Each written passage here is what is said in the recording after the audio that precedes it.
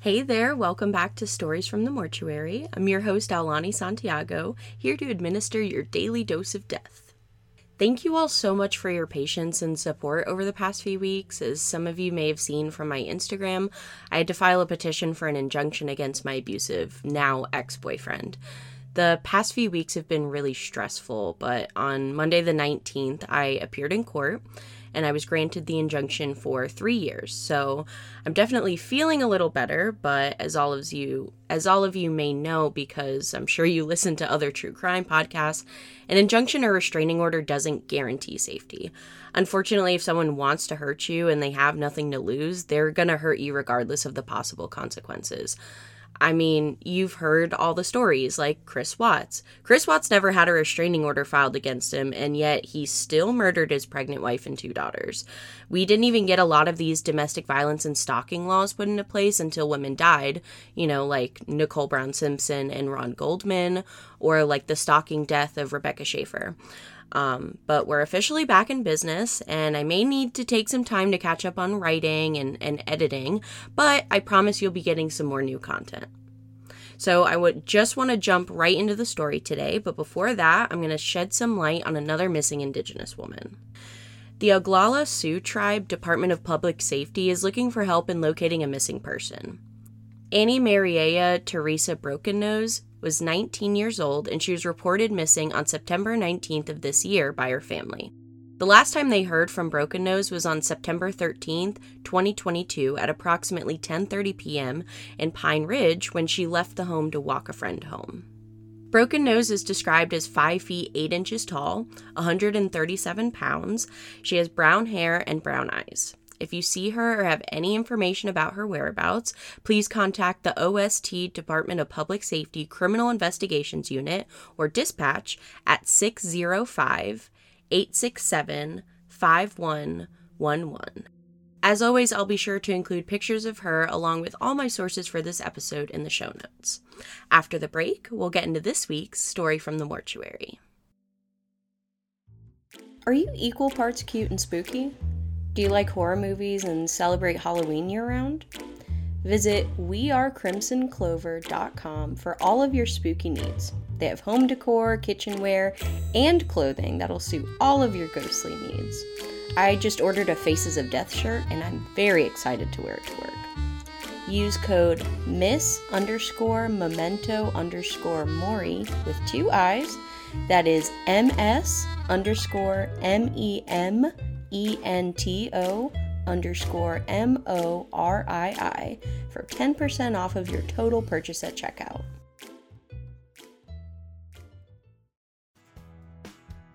Tucked away in East Texas's piney woods, about 20 miles from the Louisiana border, Carthage sits on what used to be one of the largest natural gas fields in the world. In the 40s and 50s, the town was known as the gas capital of the U.S., and its citizens believe it's so rich in history that they've built dueling historical museums on opposite sides of the town square: the Panola County Historical Jail Museum and the Panola County Heritage Museum and Texas Tea Room. These days, Chamber of Commerce representatives are promoting Carthage as Texas's country music capital. To improve tourist traffic, the Chamber's planning to open a new museum this year devoted solely to Texas-born country music stars, the Texas Country Music Hall of Fame.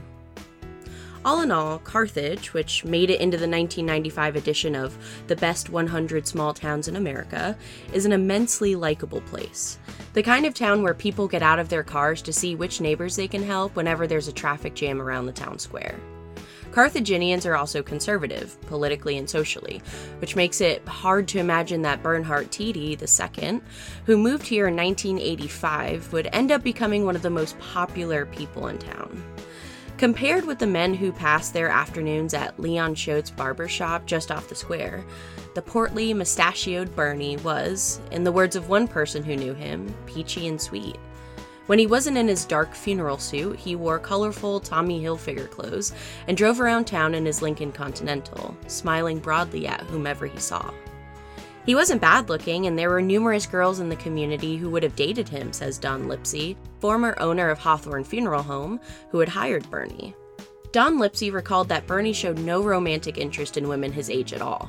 During their coffee shop talks, men around town insinuated that Bernie was what they referred to as a little light in the loafers. Bernhardt Bernie Tiede II was hired as an assistant funeral director at Hawthorne Funeral Home in Carthage by Don Lipsey. By all accounts, he was very well liked by everyone in the small town and was active in his Methodist church, taught Sunday school, and sponsored little league teams. No one had anything bad to say about Bernie. Carthage's citizens couldn't help but take a shine to him.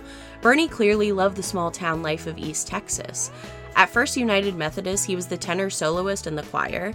He taught Sunday school, and sometimes, when the minister was sick or on vacation, he gave the sermon. Folks around town even stated that Bernie was better than the regular preacher. Bernie got involved with the drama and music departments at Panola College, and he became so renowned for his knowledge of Broadway musicals that he was asked to conduct the drama department's performances of Showboat and Guys and Dolls.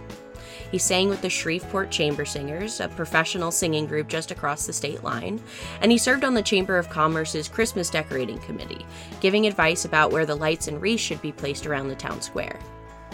Born in Tyler, Bernie spent his earliest years in Kilgore, a 45-minute drive from Carthage, where his father was the chairman of the Fine Arts Department at Kilgore Junior College. His mother died in a car wreck when he was only 3, and his father, after remarrying and moving Bernie and his younger sister to Abilene, died after a long illness when Bernie was 15. To help support himself and his sister, Bernie took an after-school job at an Abilene funeral home, first doing yard work and then helping out at the funerals. Bernie's sister thinks that because of the loneliness he went through in his childhood, he made it his calling to serve people in times of their own need. She recalls that he wasn't a dour boy. He was popular at high school, and for kicks he'd sneak the hearse on Fridays out of the funeral home and drive a bunch of his friends around Abilene. But he said a long time ago that he was meant to take care of others, and his sister thinks that's why the funeral business appealed to him. Paula Carter, a fellow church member and a counselor at the local high school, said Bernie brought a lot of compassion to Carthage. He was very quick to shake your hand and ask how you were doing, and if you told him you weren't doing too well, he would drop everything to talk to you and see what he could do. He sewed curtains for people who needed them, he helped others with their tax returns, and he began buying so many gifts for his new Carthage friends that, according to Don Lipsey, quote, the UPS truck started arriving in Carthage every day with something that Bernie had ordered from a catalog. He received an associate's degree in mortuary science from the McNeese State University in Lake Charles, Louisiana, worked at a funeral home in town, and in 1985 came to work in Carthage, living in a small apartment just behind the Hawthorne Funeral Home. He was probably the most qualified young man I've ever seen, says Don Lipsey. He waited well on the families, he would sing solos behind the screen during the funeral, and he was a darn good embalmer. He had a talent of making the hair of the deceased look really natural. He was especially empathetic with older ladies who had just lost their husbands. He led them weeping to a sofa in the parlor, handed them handkerchiefs, quoted comforting scripture, and stood close to them at the interment, always prepared to catch them in case they fainted as their husbands' caskets were lowered into the earth. In the weeks after the funeral, he would call the widows, offering to pick up their medicines at the drugstore. Some of them loved him so much that they told their children that Bernie had to sing at their funeral when they passed on. Quote, with that nice tenor voice of his, I just knew Bernie could sing me right into heaven, one Carthage widow says. Carthage is full of well-to-do widows who've inherited small fortunes from their rich husbands. Some of them can be seen driving their huge Cadillacs up and down the town streets, occasionally bumping into trees or stop signs when their tiny feet miss the brake pedal. They're a spirited bunch, even if they're somewhat behind the times. Bernie wasn't partial outright to the wealthier widows. One of the first women he took a special interest in was Gracie Duke, the widow of a mechanic. When she complained about an ache in her bones, Bernie felt so sorry for her that he took her to Hot Springs, Arkansas, so she could sit in the baths. But he would eventually give the most attention to the richest widow in Carthage, Mrs. Marjorie Nugent, who arrived in Hawthorne in March of 1990 for the funeral of her husband, who was worth between $5 million and $10 million. Born in 1915 just outside Carthage, her father ran a grocery store, Marjorie Nugent attended Louisiana Tech, where she met R.L. Rod Nugent, who had recently graduated from the school with an electrical engineering degree. After their marriage, Rod took a job with Magnolia Oil, which later became Mobil, and the two of them lived throughout Louisiana, New Mexico, and Texas, spending more than a dozen years in Midland, where their only child, Rod Jr., was raised. In 1989, at the end of his career, the eldest Nugent decided to bring his wife back to her hometown. He bought controlling interest in the First National Bank of Carthage, and the couple built a sprawling 6,000 square foot stone home at the edge of town, surrounded by a stone wall and electronic gates. Although Marge Nugent rarely left the estate, it wasn't long before she became the talk of the town. Curious neighbors learned that she refused to speak to her own sister, who was also a Carthage resident, because of an argument the two had back in the 80s over their dead mother's estate. Another sister lived in Ohio. Marge Nugent had so many disagreements with her son, who had become a prominent Amarillo pathologist, that she would only occasionally speak to him. According to most locals, she acted as if she was too good for Carthage. If she had held her nose any higher, one man said of her, she would have drowned in the rainstorm. It was said that when she made an appearance at the bank, she sat in a chair in the lobby and barely nodded to people. She didn't participate in any civic activities or contribute to worthy Carthage causes, and she seemed to hate spending money around town. When a local vet told her that he would charge $45 for treating her dog, she argued with him until he lowered his price.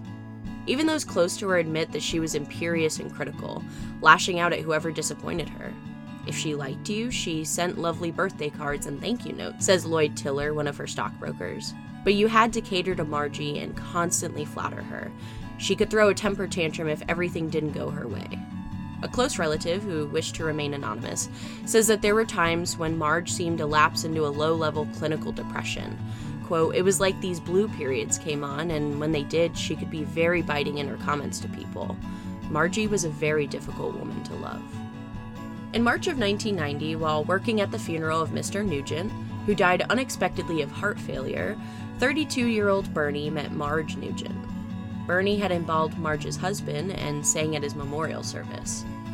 In a short time period, Bernie became devoted to Marge and was her constant companion. Bernie would arrive at her estate for lunch, leave little notes of endearment for her around the house, and take her to see musicals at the local college. Not long after the funeral, she gave Bernie Mr. Nugent's Rolex watch, worth $12,000, a startling act of generosity from a woman known as the town Grinch. In 1991, she ordered officials at First National Bank to accept checks from her account signed by Bernie, so that he could handle some of her bills. When Tiller asked if she was certain she could trust Bernie, Marge grew livid and threatened to move all her stocks out of Tiller's brokerage.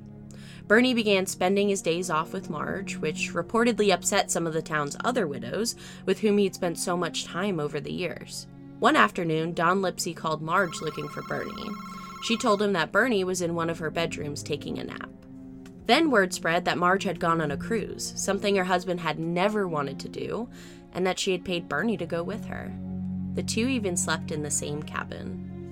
Was the cherubic Bernhardt Tiede II trying to seduce the haughty Marjorie Nugent, or was it the other way around? Some people were shocked when Bernie was seen holding Marge's hand in town, but Bernie was quick to explain that Marge wobbled when she walked. For Bernie, who is making a reported annual salary of about $18,000 at the funeral home, Marge's money must have been tempting. She was making between $200,000 and $300,000 a year in oil and gas royalty payments alone. He was constantly behind in his American Express payments, and Bernie owed the IRS $4,000 in back taxes. Bernie was a buyaholic, says his sister. Quote, "He not only wanted to experience the finer things in life, he loved buying as much as he could for others. He'd order the same items over and over, like 3 of the same chairs or boxes of cross pens, just so he could give them away." In late 1993, Bernie told Don Lipsey that Marge Nugent had asked him to work for her, at a much higher salary, as her business manager and escort on trips around the world. What few in town knew, and what Bernie wasn't saying, was that Mrs. Nugent had already changed her will, making Bernie the sole heir to her multi-million-dollar estate. She later told a cousin that she didn't want to leave a cent to her son or her immediate family because they didn't appreciate her. How could Bernie risk Marge's wrath, and thus risk losing her money by turning down her job offer? With money Mrs. Nugent advanced to him, Bernie bought a 2-bedroom home about a mile from the Nugent estate.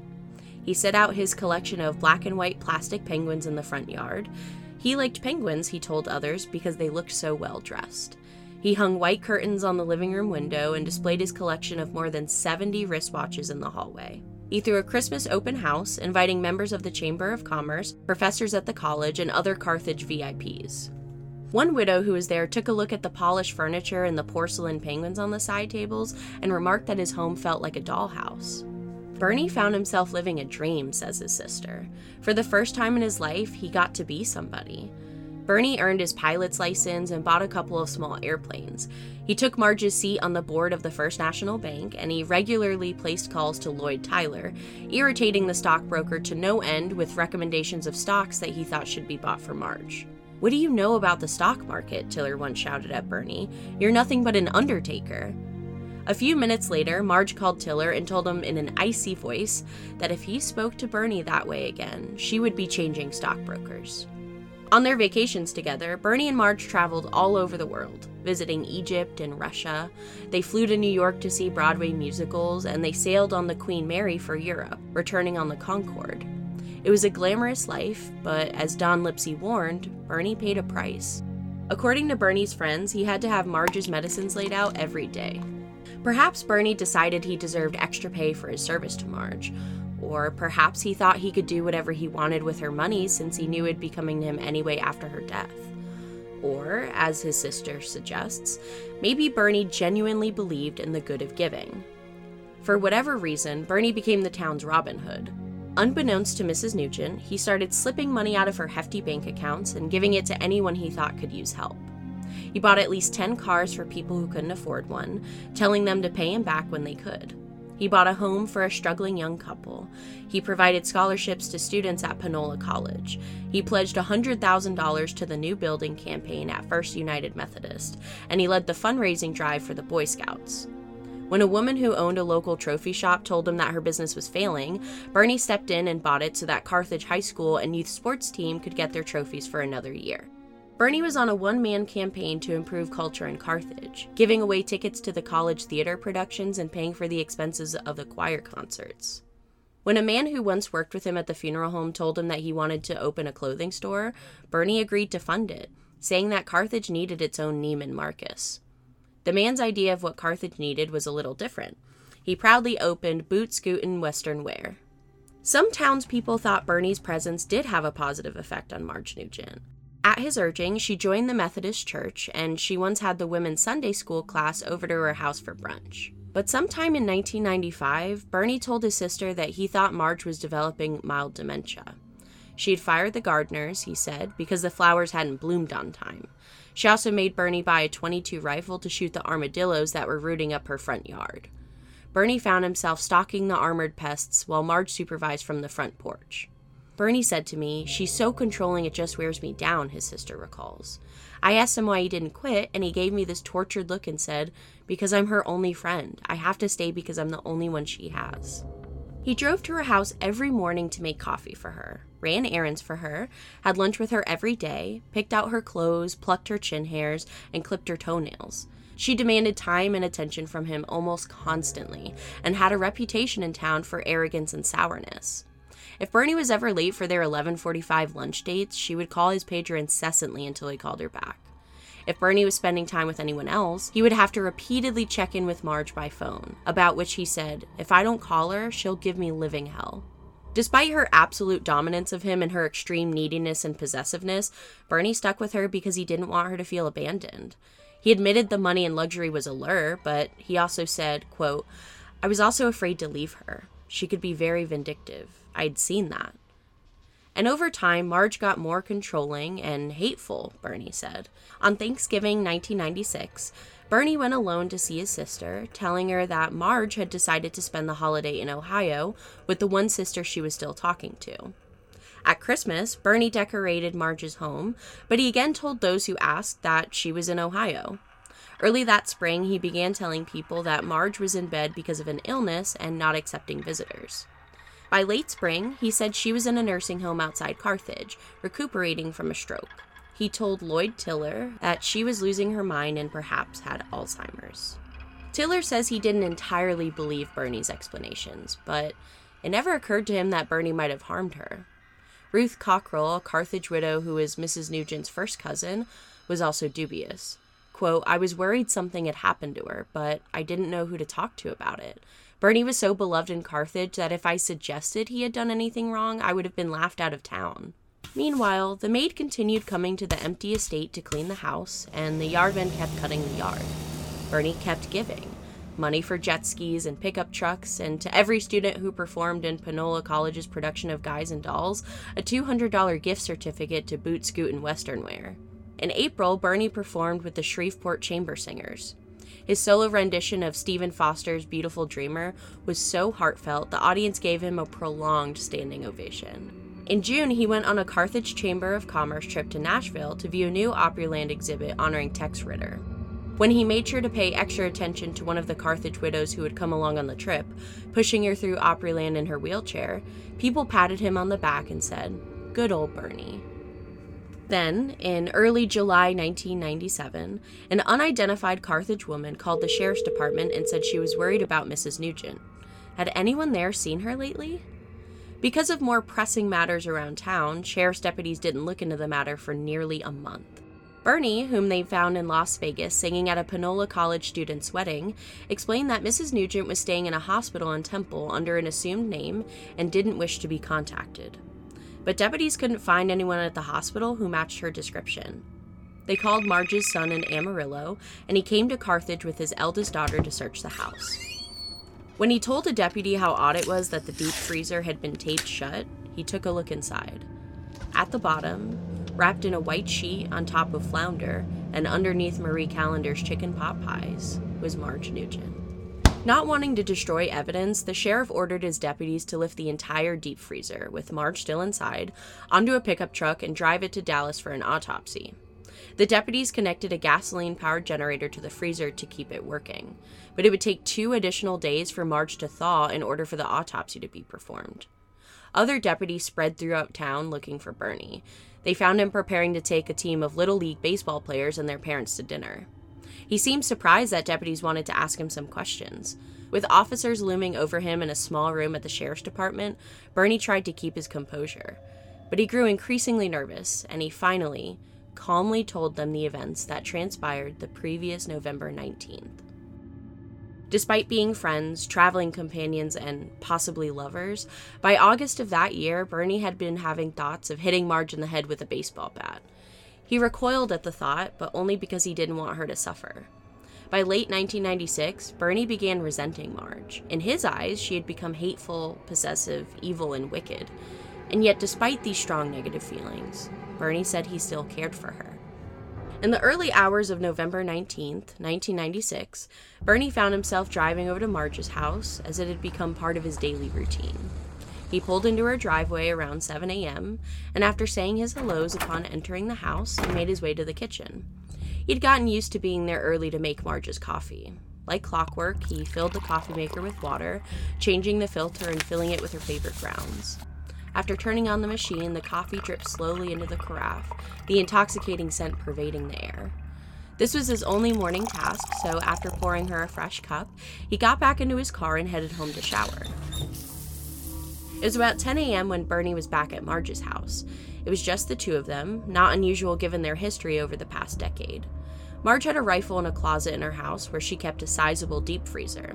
She kept it handy there for shooting crows and blackbirds in her yard, but Bernie had moved it from its usual spot to the bathroom near the garage. She took the lead walking throughout the hallway to the garage, and after passing the threshold, she made her way towards Bernie's parked car. Bernie slipped away to grab the rifle he hid in the bathroom.